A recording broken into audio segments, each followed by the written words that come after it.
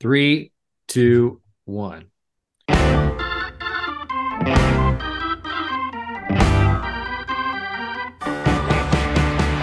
him.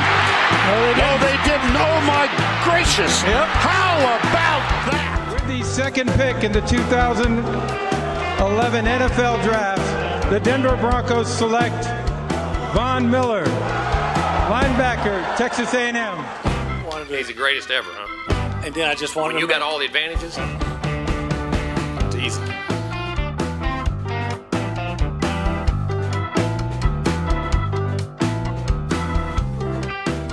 Welcome, everybody, back to the Aggie War Pod after a 2-week hiatus. I am your co-host, Mike Craven, senior writer of Dave Campbell's Texas Football, a magazine company that has printed a magazine this year, and it is getting sent to subscribers. You can go to texasfootball.com and subscribe to get it early, and it'll start hitting real shelves, brick and mortar shelves like Barnes & Nobles in a couple of weeks. So pretty excited here. My co-host, Jay Arnold, also with us today, former Fighting Texas Aggie defensive lineman. Jay, we're braving the heat.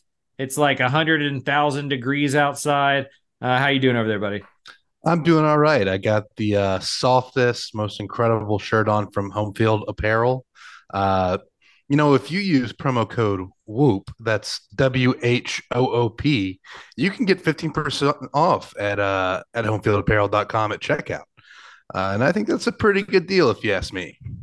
Aggie War Pod stock is rising with our first advertiser. Feels like a good pairing. I'm not everybody knows I didn't grow up an Aggie fan. I went to UTSA, so no Aggie allegiances on my end. But that Good Bull shirt probably will be making its way to Austin, Texas, to my closet. That was a fantastic shirt out of that collection. So happy to be partnered with Home Field Apparel. As you mentioned, use that promo code and you get 15% off your first order if you've never tried them. Jay, I wanted to ask you before we get into the show, before we get into Aggie football, and it's June, so we're going to talk about schedule stuff and some off-topic things because it's June 19th and it's not time to dig into the nuts and bolts just yet. But with the heat and just how hot it is, what I've been wondering is where do people keep their thermostat? So I'm wondering, during the day, where do you have it? When you go to sleep, where do you have it? What's the Jay Arnold rule of thumb there? So the electrical plan I have in my apartment is I have free electricity from 8 to 8. So I try to keep it up pretty high, around like 78 during the day. If I'm out and not at home in the office, I'm gonna have it up to like 80. But when it gets to time to go to bed, and this is what I don't get, they tell us to turn it up when we want to go to bed. But if I want to fall asleep, I want it to be cold. So I crank it down to like 67 whenever I'm trying to go to sleep. And I have free electricity, so might as well, right? Yeah, well, until all of our power goes out because Jay Arnold is living in frozen tundra at night. I'm a 76 during the day. In that range, 73 at night situation. But with a fan, like I need an overhead fan like going, at all times, even when it's really cold. So yeah, it's going to be a hot summer. We're all bracing for it. It's only June 19th and we're already at like 5 or 6 days over 100. And on my end, it's not really the highs that bother me. I feel like I've grown up. I mean, I've 38 years in this state. I mean, it gets hot, right? Like that's what it is. But it doesn't feel like there's lows anymore. Like overnight, it would get cooler, or there'd be something called a summer breeze where it would feel nice, at least for a couple hours when the sun goes down. It feels like the lows are 80. So you just never get a chance to really calm down or cool down. And it's affecting the cattle, right? Like that, that's why so many livestock are passing away, is because they're not getting cooled down overnight after a really hot day. So that's your agricultural talk for this Texas A&M podcast. Yeah, that's bringing one of the key factors of Texas A&M, right? Yeah, the agricultural. Yeah. For the mechanical part, I mean, seems like a lot of ACs are going out over this time. But yeah, I think you're right, though. It has to do with it's just not getting as cool at night. And then the flip side of that, too, is the humidity is not great in Austin, but here in Houston, it is just oh my God, miserable. Yeah, no. I lived there from kindergarten through 6th grade, and don't miss some of that. I'll be down there Tuesday, Wednesday. That's breaking news. Tuesday, Houston, University of Houston's kind of having like a version of an open house media day where like a bunch of players are available in the locker room and stuff. That'll be pretty cool. But on this episode of the podcast, we kind of wanted to nibble into the schedule. We'll talk 2023 schedule, biggest game as we see it, maybe a trap game, one that may catch A&M by surprise or that maybe we would be worried about. And then maybe an upset potential, maybe a team that, will be favored over the Aggies. But maybe Texas A&M can pull that off. We'll talk about the 2024 schedule. We don't know the exact dates yet, but we know who's going to be at home, who's going to be away. Obviously, the Texas game at Kyle Field will be a topic. And then towards the end, I spent last week in Smoky Mountain National Park. I know Jay is an outdoorsman as well who enjoys park life, so we're going to talk a little bit about that. And then maybe if we have some time at the end, NIL. And kind of what we would, if we were big time student athletes, I mean, Jay Arnold was at one time, but if we were in this time period, kind of who would we want to sponsor us? What would we be looking for in a sponsorship? I think that could be a fun topic of conversation. Jay, let's start though with the 2023 schedule. Now, obviously 12 game schedule, 8 games in the SEC. What do you see as like the biggest game on the schedule? I think for me, the biggest game on the schedule, you look at it, is the end of the season at LSU, in my opinion. There's other games that may be as big. I mean, Alabama's always going to be a big contest. You have the road contest at Miami to kind of get into the more difficult part of the schedule. At Tennessee is going to be a big one. Obviously, you're going to Neyland Stadium. That's going to be something that a lot of people are going to want to tune into. But I just think closing the season off against LSU, I think that could be a very interesting game for a number of reasons. So that's the one that I have circled as the biggest game on the schedule here. Yeah, I think I lean towards the at Tennessee game just because it feels like they're going to have to steal one or two of those road games, either an at LSU and at Ole Miss and at Tennessee.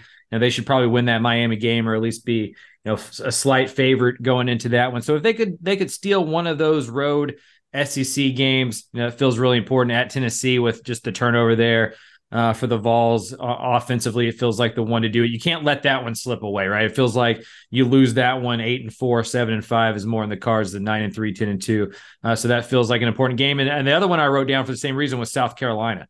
That feels kind of like this budding little rivalry there. And it's one of those teams that you should beat, right? Like you don't want to be in that grouping of the SEC. Texas A&M's trying to be in the Alabama, Georgia, LSU rung of the ladder. And so you got to beat the South Carolinas, the Arkansas, the Tennessees and teams of that nature if you want to stay near the top. So that's what I had as the biggest games. What about trap game? What's a game when you look on that schedule that maybe wouldn't stand out to you as a big scare, maybe on paper, but you look at it and you go, okay, that one could get tricky for the Aggies.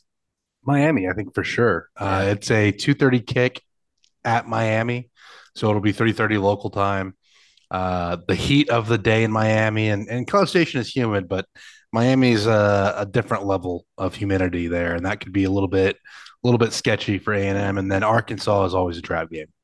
For whatever reason, the games in Jerry World just tend to be chaotic and I'm never at ease whenever I watch the A&M Arkansas games in Arlington. I think we might, but I hope we don't lose Texas A&M Arkansas as a yearly battle. I think Texas and LSU are obviously kind of the top two games for A&M. If we end up going to the 3-6 model, we all think that will happen down the road with a 9-game SEC schedule when ESPN ponies up there, probably next offseason. But I hope Arkansas would be the third team. Just because that game is always fun. And there's ties there, the Jerry World neutral site game. It's kind of got a Texas-Oklahoma feel, right, where it's in DFW. A lot of grads from both schools live in that area. So a 50-50 split in the stands and just a lot of fun. Old school Southwest Conference for the older generation, right, to keep that alive. I like that one a lot. I chose the one the week before, and that's Auburn. New head coach, new system. Who knows what that's going to be like? You're coming out of the out-of-conference schedule. You have Arkansas, Alabama, and at Tennessee as your next 3 games. Maybe Auburn seems like a team that you should be able to beat in 2023, but, it's an SEC game. You never know, right? That's going to be a talented team, if nothing else. So that feels like a potential trap game on my end. Yeah, I think the only reason I didn't circle Auburn is just because Auburn beat A&M last year, so there's going to be a little bit of a revenge factor involved. But yeah, I could definitely see that being an issue. And like you said, it's they're always going to be talented, and Hugh Freeze is definitely going to have some tricks up his sleeve in that contest. What about upset potential? Where can the Aggies pull one? Because they feel like, even though the last couple of years haven't been necessarily great, it does feel like A&M, pulls one of those off, right? So who do you think is going to be this year? I mean, it could be down the stretch and a team that we don't necessarily see being someone that's favored and could end up by the end of the season being a bigger name. I think Ole Miss is a team that would fit that bill, but I kind of like A&M's chances against Alabama. If I'm being honest, I mean, last time the Crimson Tide came to College Station, the Aggies were able to pull off the upset. I think Alabama's missing a lot of pieces too. That's the other thing about this. You know, we say this every year, honestly, that it's going to be interesting to see how Alabama kind of adapts to what they lose. But I think there's more questions than there have been in the past. Uh, they also get Texas earlier in the season, so we could find out some things about the Tide then. But with A&M catching Alabama at home, I think they have a good chance to pull off the upset there. Yeah, Jalen Milroe, not Bryce Young. I covered Jalen Milroe at Katie Tompkins when he was a recruit. It's going to be interesting to see how that offense looks with the new quarterback who emerges there. I think you're right. I think I'm going to be in the house for that one. Hopefully, that'll be a really good one. I put down at LSU. That feels like one. That it's been such a cool rivalry. Just to get one at Baton Rouge would be a big deal. We'll see what kind of stakes are there. If this team's 9-2 going into that game, what can it do to get to 10 wins? If they're 7-3 or 7-4, whatever that math is, can they get to that 8-win? Like there could be a lot riding on that LSU game on the road there when we get to it. So that one feels like a potential upset because Jimbo Fisher does pull one. It was at LSU last year versus Alabama. The year before, obviously, they go 9-1 in the SEC in the pandemic year. So always up for one, even if they're not completely consistent. We'll see what that is. And I like the Ole Miss one too. I think that could potentially be one that's looked at as an upset once we get to that point. For that point, I kind of ranked, just for an exercise of my own volition here, I kind of ranked the schedule from hardest to least hard. And so I was going to read those to you, Jay, and you tell me if you disagree with any of these orders. As I'm going, if you're like, hey, no, I think another team, you just let me know.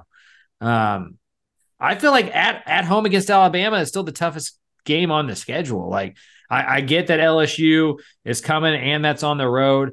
But until Nick Saban doesn't do the Nick Saban thing where they're always really good, especially when we think the era is about to end. Like I feel we've thought this movie, it's like Face Off with Nicolas Cage. If you've ever seen that movie where it should have ended 5 times and it just kept going. That's what the Nick Saban legacy feels like to me, is like every time we're like, oh, well, Nick Saban's done. Alabama's not going to be able to do this again. They just do it again. So I'm always going to have Alabama as the number one game. At LSU feels like second. Those feel like the obvious top two. Yeah. And then I had at Ole Miss third because I do think Ole Miss is going to be a really good football team. Yeah, I'm in the same boat. As long as that quarterback room doesn't implode, which we've seen. I mean, maybe I'm just speaking on personal experience from A&M in 2015. But as long as that quarterback room doesn't implode, that is a very talented team. You get Quinshon Judkins back, who was a real problem at running back last year. I mean, it's a team that I think a lot of people are overlooking, and they should be. I think Ole Miss can be a real thorn in the SEC next year, and I agree with your placement of them at third on the list. Then the next one was really hard for me. Do you think at Tennessee or at Miami is a tougher game on paper? I did at Tennessee just because I feel like that's a tougher place to play. But Miami may be overall more talented. I don't know. They put a lot of talent on that roster. I went at Tennessee and then at Miami.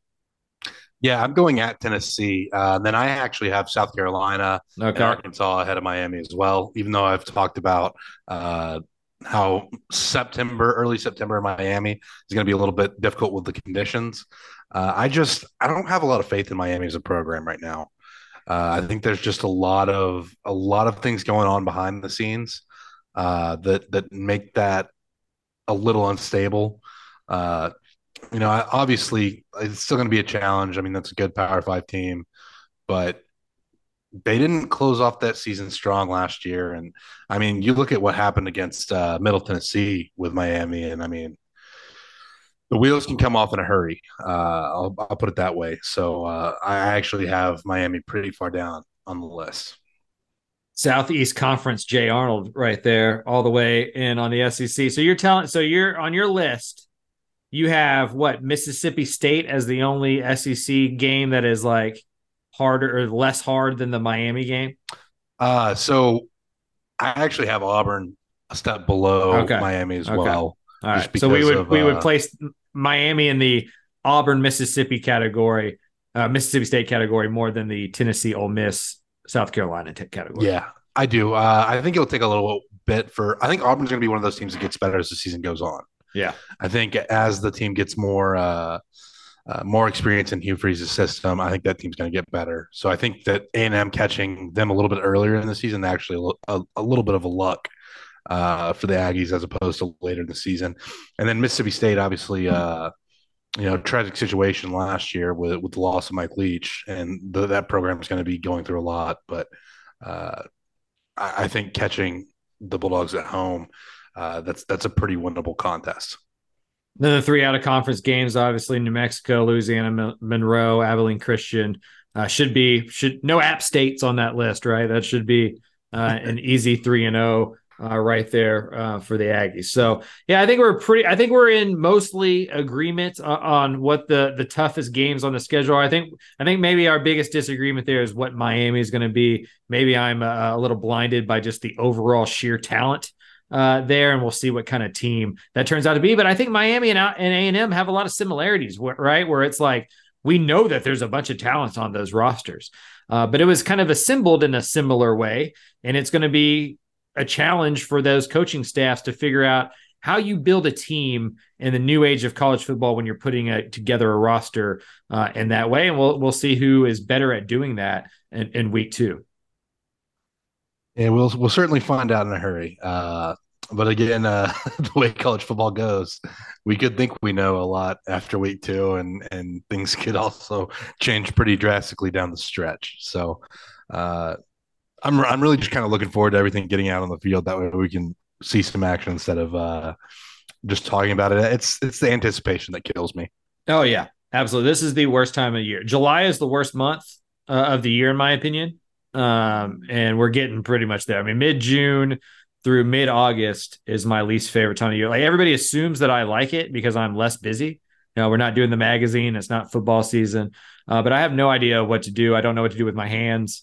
I'm working on a behind the scenes project to kind of like keep me busy. I don't even know if it'll ever see the light of day, but it'll keep me from being depressed during June and July, because there's like just literally nothing to do until media days. So the next few weeks are going to be tough. I told you I was going to do this every single show until the start of the season. Where does Jay Arnold see the record being at the end of 2023? I think you're catching Jay Arnold at a high point, because I'm looking at 9-3 right now. 9-3. Okay, we're going to see how that fluctuates as kind of the summer goes on. If it goes up, if it goes down, it's kind of just a case experiment. I'm working with you. Yeah, I think that's going to change quite often.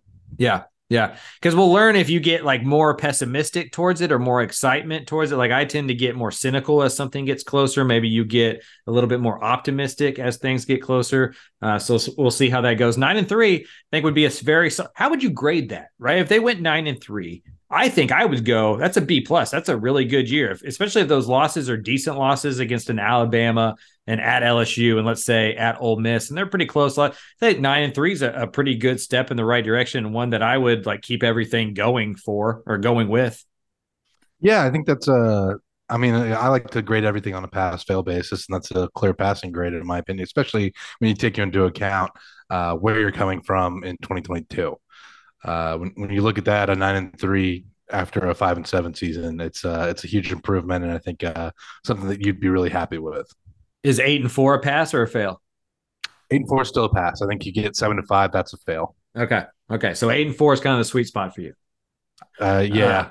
7.5. Well, which is it, because that's the line. That's kind of what I was getting to. That line is 7.5, and it feels like that line is the tipping point of if Jimbo Fisher is the head coach of Texas A&M in 2024 or not, right? Like, if A&M covers and gets the over, Jimbo's going to be back. If they hit the under, they're probably not. That's just, Vegas is tremendous. I absolutely love the way that they do some troll jobs every now and then, manipulate some numbers and some bets to put out some statements in June and see which way the money goes. I think my money is on the over. 7.5. I think right now I would put it at the over. I think we're going to have 8-4 in the magazine. So I don't know. We'll see how it goes. A lot of it depends on the offense in my mind, and just kind of what it even looks like, right? Like how much, who calls plays, and we got another 6-7 weeks to talk about all that kind of stuff. The biggest news that happened while I was enjoying the Smoky Mountain National Park, great area. Not a huge Pigeon Forge fan. I don't know if you've ever been out there, but Pigeon Forge is like a really weird low rent Vegas type thing. I don't know. It's like it's weird, man. I don't even know how to describe it. It was not my favorite part of my Smoky Mountains trip. There was a really good restaurant there called the Local Goat, I think is correct. But other than that, it was really weird. It was like a Titanic thing, a Hatfields and McCoys, like a bunch of pirate stuff. I don't know. It's kind of like a theme park on a road, like strip mall type. Very unhinged. Yeah, it was just really weird. It was not what I was expecting to see 30 minutes from a national park, right? So that kind of took me off guard. Other than that, it was a great trip. But the biggest news that happened while I was in the mountains was the 2024 schedule release-ish, whatever we want to call it, for the SEC schedule. We don't know exact dates or orders of the games, but we do know who the home opponents and the away opponents are for Texas A&M. So let's just go through this quickly. Out-of-conference schedule, Notre Dame, the big ticket on the schedule that year. Also McNeese, Bowling Green, New Mexico. At home, they have LSU, Missouri, and then Texas. Arkansas counts as a home game, even though that's going to be in Arlington. And then away, Auburn, Florida, Mississippi State, South Carolina. Jay, let's get the elephant out of the room, the burnt orange elephant out of the room right away. Was there any doubt that it was going to be in Kyle Field? I know there was some posturing by CDC at Texas, like, oh, that's news to me. We hadn't even talked about it yet. But did you ever doubt that it was going to be in Kyle Field? I was pretty sure that behind the scenes, Texas A&M was adamant about getting that home game whenever the series came back. I personally didn't care. I just wanted the game back. I didn't care where it was played. I would have hated it if it was the neutral site, but I would have swallowed that pill. But I'm really glad that it's going to be back and that A&M gets to host the first game. That's going to be just an incredible college football scene. I'm going to be nice to the A&M athletic department for the next however many months that is, just to ensure a credential for that one, even if it's on like the roof or something of that nature. Very excited for that football game. But the home schedule that year in Kyle Field is just awesome. I mean, getting LSU at home, Texas is the Notre Dame game. Is that Kyle Field? I believe that it is Kyle Field. So like those three games that alone, is the first game of the season, August 31st at Kyle Field. Would you sell any of those tickets? What price? Let's say you had a season ticket.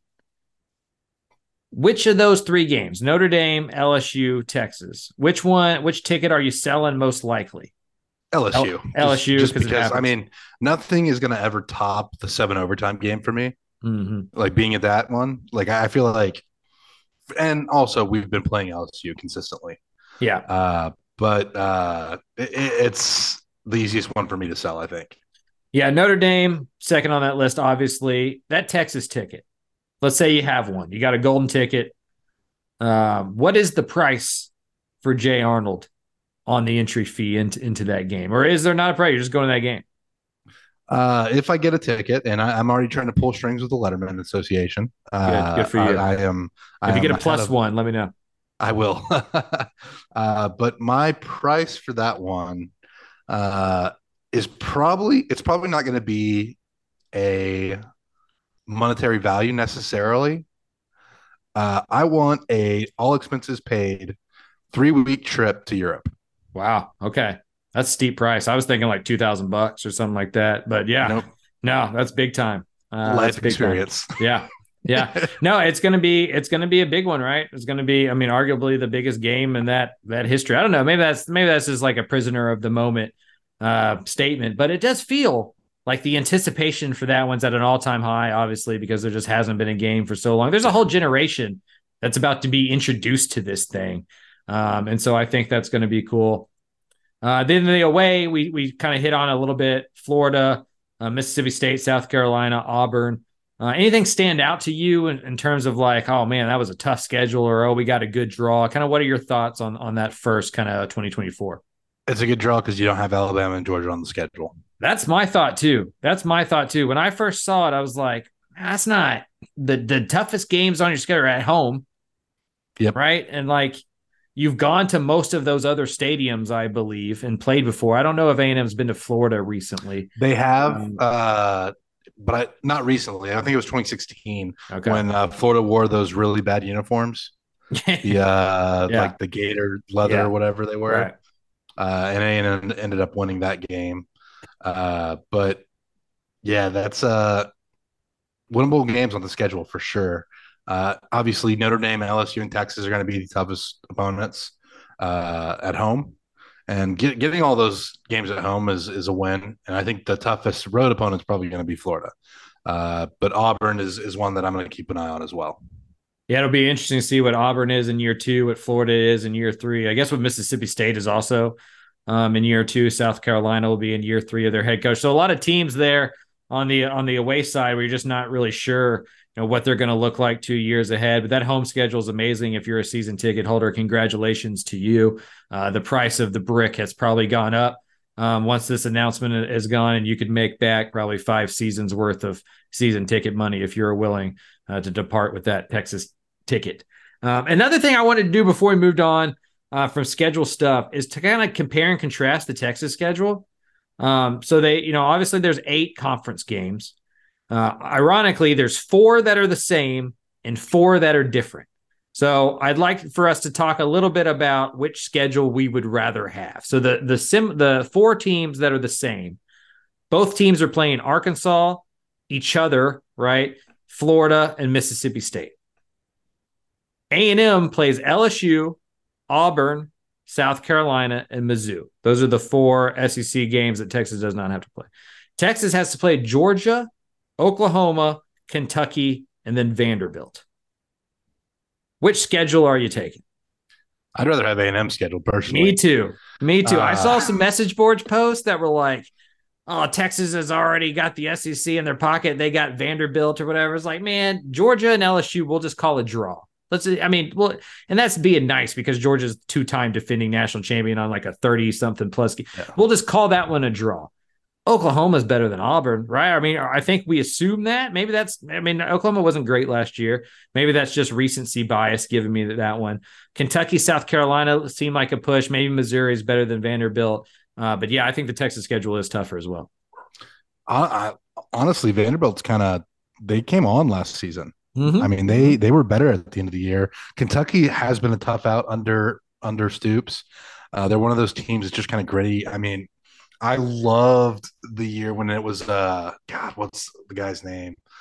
Starting quarterback gets hurt, Lynn Bowden Jr., and just watching Kentucky basically go to like a wing T offense and somehow still, give a lot of SEC teams problems. That's a team that's just like willing to do whatever it takes to win. And that's just kind of how Stoops has played it at Kentucky. And so that's kind of a tough game as well. Is Kentucky home or away for the Horns? Do you know? Kentucky is at home for Texas. Texas's home games. Texas home games are going to be Georgia, Florida, Kentucky, and Mississippi State. Yeah. Their away games are going to be A&M, Arkansas, Vanderbilt, and they're technically the away team in the Oklahoma game. So, but that's why Texas went to the SEC. I mean, the money, obviously, but when you replace your home schedule of this year of like Kansas State, Texas Tech, whoever else is on that schedule with Georgia, Florida, that's just different, right? Like that's what the fan base wants. And so, excited. The countdown, I'm sure there's already a countdown. We need to come up with like a number of days and just keep the countdown going. But that Texas A&M, if you don't get in with the Alumni Association, maybe this podcast is big enough by then where we can just get credentials, from this podcast. You know what I mean? Hopefully. I think, I may have to pull some strings and see what I can do, but this will be one that I'm calling in favors for sure. Yeah. Yeah, I got to be there. I actually absolutely have to be in the building for that one. One of the more anticipated games, probably the most anticipated game in the state of Texas in over a decade once it happens. I'm not telling any secrets here because we haven't decided this yet. It's obviously like way too early, but I'd imagine that 2024 cover of Dave Campbell's Texas Football has something to do with A&M and Texas being back, right? There was a cover edition when that game went away. So it's going to be a big talking point and one that I'm sure we spend a whole lot of time for. And I think that's one of the underlining stories of 2023, honestly, is both fan bases are going to be comparing and contrasting not only their results, but kind of their team makeups and who's better situated for that first matchup, culture-wise, talent-wise, just roster makeup wise. Like it's going to be an arms race to 2024. It's going to be fun to kind of watch that part by proxy just in this next year. God, I get chills just thinking about it because I was bummed I never got to play in one of those games. Oh man, yeah. But now I'm going to get to see it. And I'm happy that for these guys to get the opportunity to play in one of the biggest. Have you ever been to one?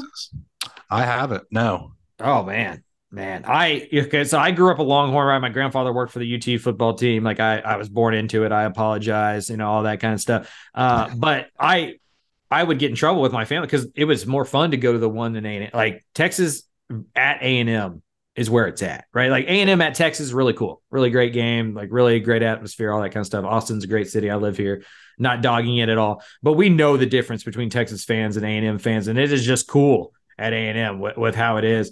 And there. So I'm glad it's kind of starting there. I hope they do it on things. Where do you fall on where they should do it? I mean, I think win. I'm sorry, win. Yeah, I think it should be the Thanksgiving game, but there's a lot of people who disagree with that. And I mean, I'm sure we'll find out whenever the dates are announced, and there'll be upheaval one way or the other. But either way, I'm just happy to have the game back, and happy that it's home and home. Thanksgiving feels like one of the things that made it a great rival. Obviously, it's going to be a great rivalry no matter what. But the fact that it was Thanksgiving made it great because it was a family feud situation. You would sit there at Thanksgiving, and we all have Aggies in our Texas family or Texan Longhorns in our Aggie family, right? And you were forced to be together on that day. If it's on October 23rd, you're not in the same living room with your cousins that are Aggies and stuff. But if it's on Thanksgiving, you are, and there are some stakes there, and you're playing some football before that game starts and gets a little physical, and all, there's trash talking. Like, to me, that's what makes that brotherly rivalry so good, is that you were in it. Even if you're not at the stadium, you feel like you're in the rivalry while it's going on. I really do hope it's at Thanksgiving. I understand why there's some people who don't, but I really do hope it's on Thanksgiving. Yeah. I mean, for me, so everybody in my family was a Longhorn or an A&M fan. So I, being the little shit that I was, I decided to be an OU fan growing up. Mm-hmm. And I was an OU fan all the way through until recruiting started. But I still remember fondly watching those games on the television. Even though I wasn't a fan of either team, it was still just a core part of Thanksgiving. So again, just thrilled to have this game back now, especially now that I have an attachment. Did you lean one way or the other? I always like to see Texas lose as an OU fan. So well, that made it pretty easy. That's a good point. That's a good point. Who do you still have a fondness for Oklahoma? Like when Oklahoma is going to play A&M and stuff, is that going to be a weird thing in the SEC? Like how's that going to work for you? You got a second favorite team now in the same conference? Yeah, I mean, I'm still going to root for OU unless it would impact A&M like in a conference championship or in a national championship type setting. Like if I need A&M or if I need OU to lose for A&M to get in the playoff, I'm going to root against OU. But I still have some fondness for Oklahoma. My sister went there, which is funny because she grew up a Longhorn fan. But it's there's definitely still some fondness there. But now I'm all Aggie. We talked about it at the beginning of the show. The reason we didn't have a show last week is I was out on vacation in the national park. What is your kind of like? Are you a getaway guy for vacation, or do you like to go to like New York City, Boston, like go do, like that? Like what is your vacation of choice in the summer? I am definitely more of a getaway guy. I mean, I want to go see some cities. Like I definitely want to go to New York at some point to cross off the list. Yeah. Boston's another one I want to cross off the list. But my ideal vacation is road tripping and hitting a few national parks.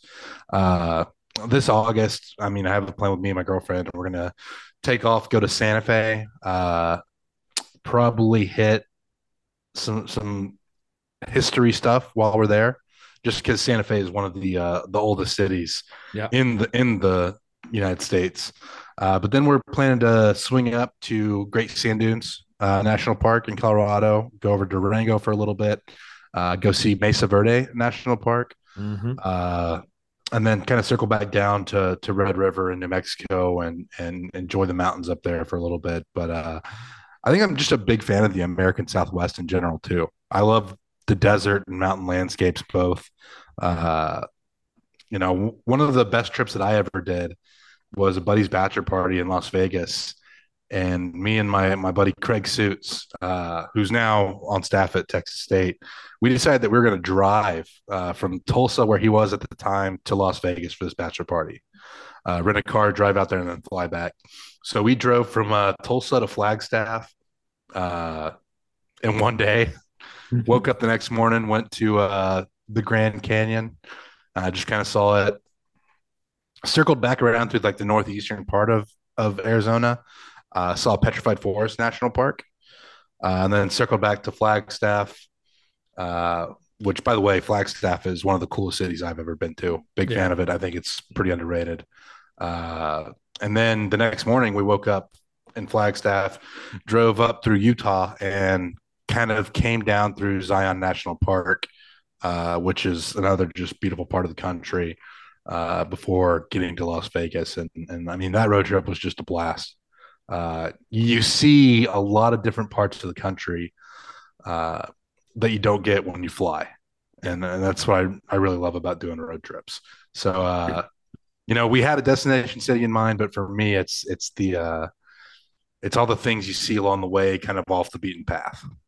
What I enjoy about the Southwest, Big Bend, Saguaro National Park, Arizona, New Mexico, is that you have to like earn your keep there. Like you have to earn your views, right? And it's not for everybody. Like you go to Grand Teton, it's like anybody in the world would consider that beautiful. Yeah. You go to Olympic National Park, and anybody in the world would consider that beautiful. Yellowstone, similar in that way. But to enjoy Big Bend, that's a different kind of cat. Right. Like not everybody enjoys, West Texas and Big Bend and, the desert of New Mexico and stuff. You kind of got a little bit of heat talking about the culinary art of Texas, New Mexico. What was the third state? Louisiana. And Louisiana. You got some heat there, to up the brand or whatever. But I mean, I think it's like just a very unique part of the world. I am a getaway guy as well on vacation. Like the less phone service, the better. I mean, I'm addicted to social media because I'm trying to keep up with like the latest thing that possibly could happen. Right. So when my phone keeps me from doing that, it's great. Like there were so many times that I just, reactively grabbed my phone out of my pocket, went to go open something up, and it had the SOS on there. And I was like, yes, I can't do it. I put it back in my pocket or whatever. And I've been to some pretty awesome places. Smoky Mountain National Park, I found to be one that I was not anticipating I would enjoy as much as I did. Very pretty, obviously, but it's not as hot. Like it's the Southeast. Yeah. You're in Tennessee. You feel like if you're in Nashville or you're in Knoxville, it's hot. It's not 104, but it's 90, right? Like it's still hot. Yeah. But then you just drive 45 minutes south and you get into those mountains and it's like 74 or 70 degrees. So I just we hung out on back porches and Klingman's Dome and all that kind of stuff. And it was a really cool time. I highly recommend it. Yeah. Klingman's Dome is really cool with they have the observatory type thing there at the top. And that hike up it's a little steep though, isn't it? It is. It's not tough. I had to wear the knee brace. My knee is bad, but I have the going downhill is where I struggle. Yeah. And so I didn't think I was going to have to because it's like a paved road. Right. But like I had to put on my knee brace to go down because on the way up, I was like, holy shit, this is steep. There's like benches and stuff just to get to this thing. What was funny about it on our way back down, we saw two old men just driving their cars like up that paved road, right? And they were like, they had license plates from like Florida, like it wasn't a park person or whatever. They just like jumped the curb and was driving up there, and it was early enough to where there weren't really any park people around yet. So I don't know if they got busted or not. I think that's the advantage of being that old, though. I think, what is the age where you can start just doing shit and just be like, and getting away with it? Yeah, just be like, oh man, that's my bad. I'm sorry. I just, like, what is it, 65, 70? Like, how does that evolve? Yeah, probably the retirement age. It's just Yeah. like you get to a point where you're just like, all right, well, I mean, geez, I'm sorry. Last time I was here. Yeah. What are you going to do? Arrest me in the national park or something like that? So it's cool. Got to hike some of the Appalachian Trail. Still have about 2,100 miles of that to go to knock that one off my bucket list, because we only did like 3.5 miles of it or something, because I'm an old man breaking down, as I mentioned, with my knee. So elevation makes it a little bit harder to breathe too. That's the other tricky part of it. But see, like, here's the frustrating part. You're a former athlete, so like you probably have bumps and bruises that I shouldn't even be complaining about. But what's hard mentally when you get into your late 30s, like I am, is like things start hurting. Like you're limited, not because of like your ability to do it, right? Like I'm in shape enough to go hike, however long or whatever. But I just start to hurt. Like it just starts to like legitimately be painful. And that's like a very, very hard part about getting older, is when you're like held back, not because of your like physical in shapeness, but just because like, oh shit, I got tendonitis in my knee. You know what I mean? And so I'm starting to pay for the things in my teenage years and early 20s. And it's not a fun time. It's not a great mental time, to be honest with you. Yeah, I'm not looking forward to the taxation of football getting worse as time goes on. That's what it is. Like my shoulder from pitching, right? My shoulder just hurts. Yeah. Like for no reason, like you go and lift weights or whatever. And it's like, oh man, my AC joint messed up. And it's for nothing other than I'm like 38 now, like it wasn't true at 34. And it's not like I'm still throwing anything. But it's the taxation, as you talked about. It's not fun. It's not fun at all. Where do you think that's going to hit you? Like, where were your major injuries? Yeah, my shoulder that I ended up, retiring from football for, it has its bad days and its good days already. Multiple. You can tell the weather. You can tell the weather already. Yeah. Oh yeah, definitely feel pressure changes. Yeah. I in my infinite wisdom, I decided that for cardio purposes, I couldn't really run just to run. So I picked up rugby and just kind of decided that was going to be my cardio. And I got rolled over on my ankle pretty bad, getting tackled one time. And that one is probably going to bother me for a while as well. But ankles are tough. That's why you don't play rugby for cardio. Hey, you're an insane person. Right? Like, hey, I'm going to retire from football because that's really physical and my shoulder is hurting me. I'm going to just give rugby a try so I can eat as much barbecue as I'd like without feeling as bad. Is that basically how that mental conversation went in Jay Arnold's brain?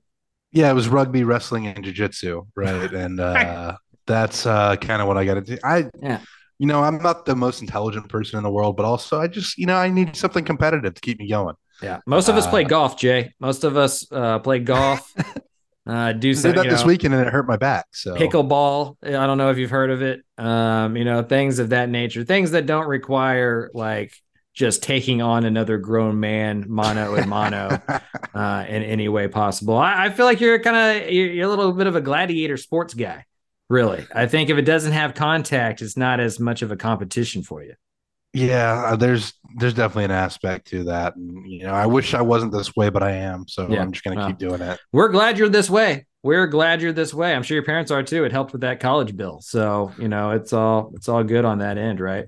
Before we get out of here, I think a lot about NIL. One, because I don't understand commerce. If I did, I wouldn't have become a sports writer. I would have done something better with my degree. Better's the wrong word. Just more beneficial to my bank account, right? If I understood how money worked. And so the NIL thing just really confuses me. I can watch a football game and know what was going on. I can do an interview and write a story. I can all that stuff. But the NIL thing, I just don't understand. And so like with the new kind of legislation that's happened that like prevents the NCAA from going and penalizing certain states and specifically Texas that passed that one.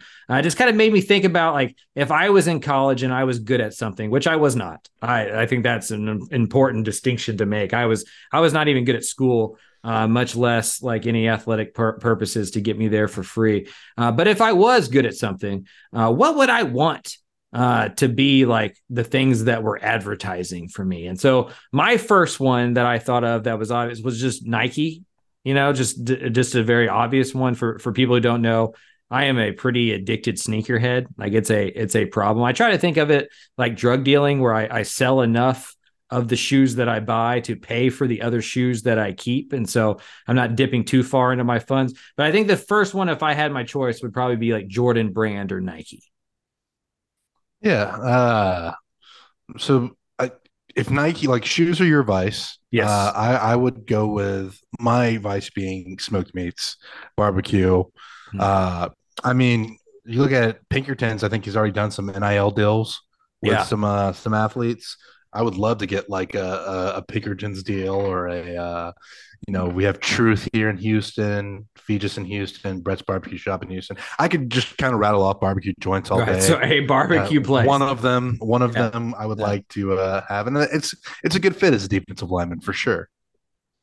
Yeah, we also will welcome those as sponsorships to the podcast. I want to make this clear as well, is that any brand that we mention out there or do not mention out there is welcome to join the podcast, join the Aggie War Pod, march, if you will, towards the football season. We're looking for a title sponsor, all that kind of stuff. We have Home Field Apparel. If you missed the earlier part of the show, it's a podcast. It'd be hard to miss the earlier part of the show.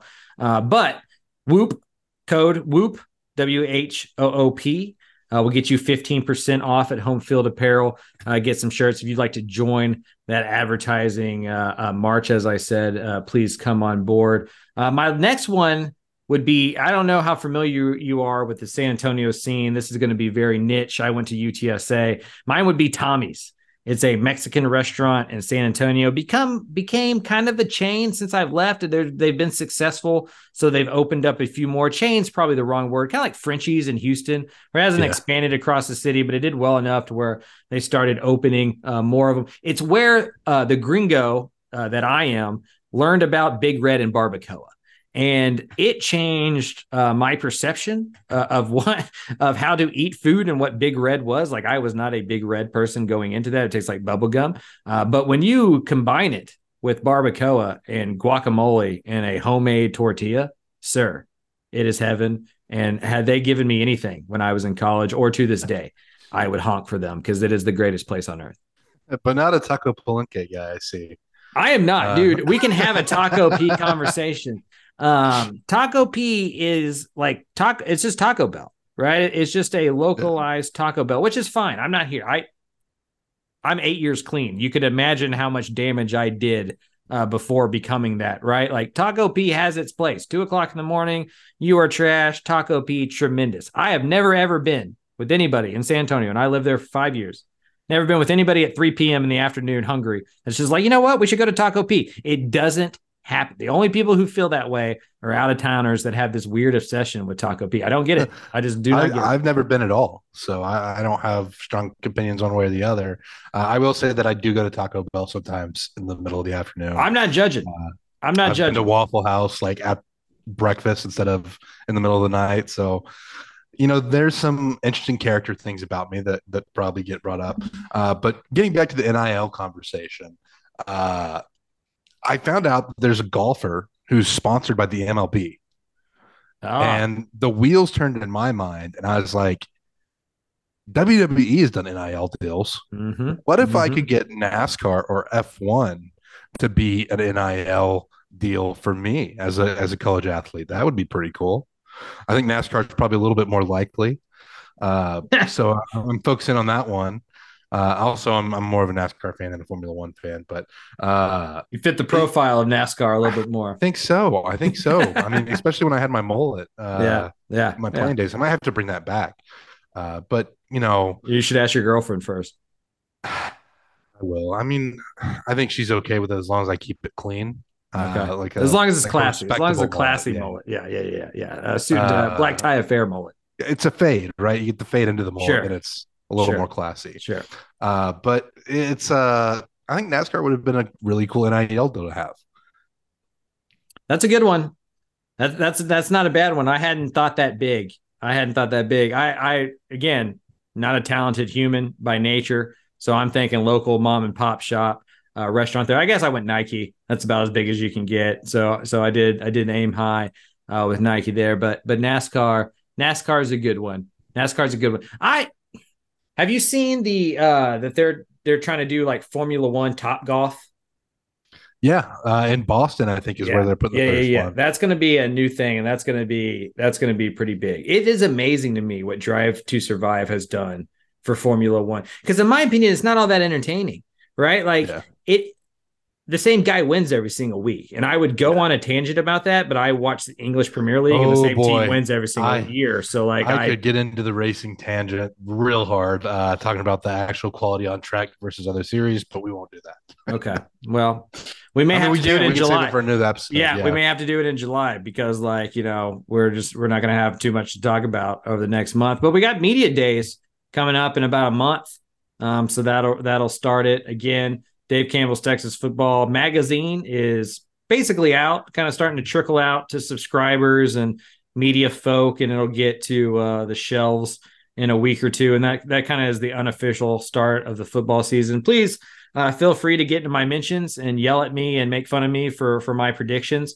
If you don't follow me, I won't ever see them though. So just maybe take that into account. If you want me to see your complaints, follow me and then maybe unfollow me afterwards or whatever you need to do to get that in front of I think I do so much, right? Like I don't want to sound like a martyr here, but I do so many of those team sections that I kind of forget sometimes what I predicted. I think I have A&M at 8-4. I believe I have A&M at 8-4. I may have changed it to 7-5. It's more likely that it's 7-5 than 9-3 in the magazine. I do remember, behind the scenes that I don't know. We'll see how that is. I'm a little embarrassed that I can't remember off the top of my head where I have Texas A&M, but I think 8-4. If it's 7-5, I'm sure I'm going to get skewered. Well, I mean, A&M fans will probably find something to be upset about anyway, and everybody who dislikes A&M will also find something to be upset about, and that's just kind of the way it goes. Yeah, it was harder to do A&M section because Jimbo's the only coach that didn't talk to us, right? He was the only place that didn't give us a one-on-one, and I don't know if he like denied it as much as we just never got the time to do it. And so it was a little bit more kind of forecasting and not having, because I've talked about this on podcasts before. You walk out of those buildings after you talk to the head coach and a couple of players and a couple of coordinators going, man, that team is going to be really good. Like you kind of get an inside view of their optimism, right? And they start talking about the guys and different concepts and how good they're going to be. But when you don't talk to that coach, you don't have that kind of like, peek into the locker room. All you can go out on is outside narrative. And right now, there's just more questions than answers in College Station. So it feels like 2023 is going to be a very vital year. But anybody who knows or thinks that they know how A&M is going to do or not do this year, I think is just lying. Like they feel like one of the bigger variable teams in the state. So we'll see how that goes. I think that's it. I think that's all we got. That was a pretty good episode for June 19th. Yeah, I mean, I particularly enjoyed getting to mix in some national parks talk. It's not something that we get to do too often. Yeah, NASCAR and National Park. Happy Juneteenth to everybody out there. You should probably, if you're a Texan, you should probably know that history. Go read a little bit about that. Don't just post a graphic. Maybe do some reading, learn some stuff. That's all we got. We'll do this again in 2 more weeks. For Jay Arnold, for Mike Craven, for Dave Campbell's Texas Football and the Republic of Football Podcast Network. We will talk to you next time.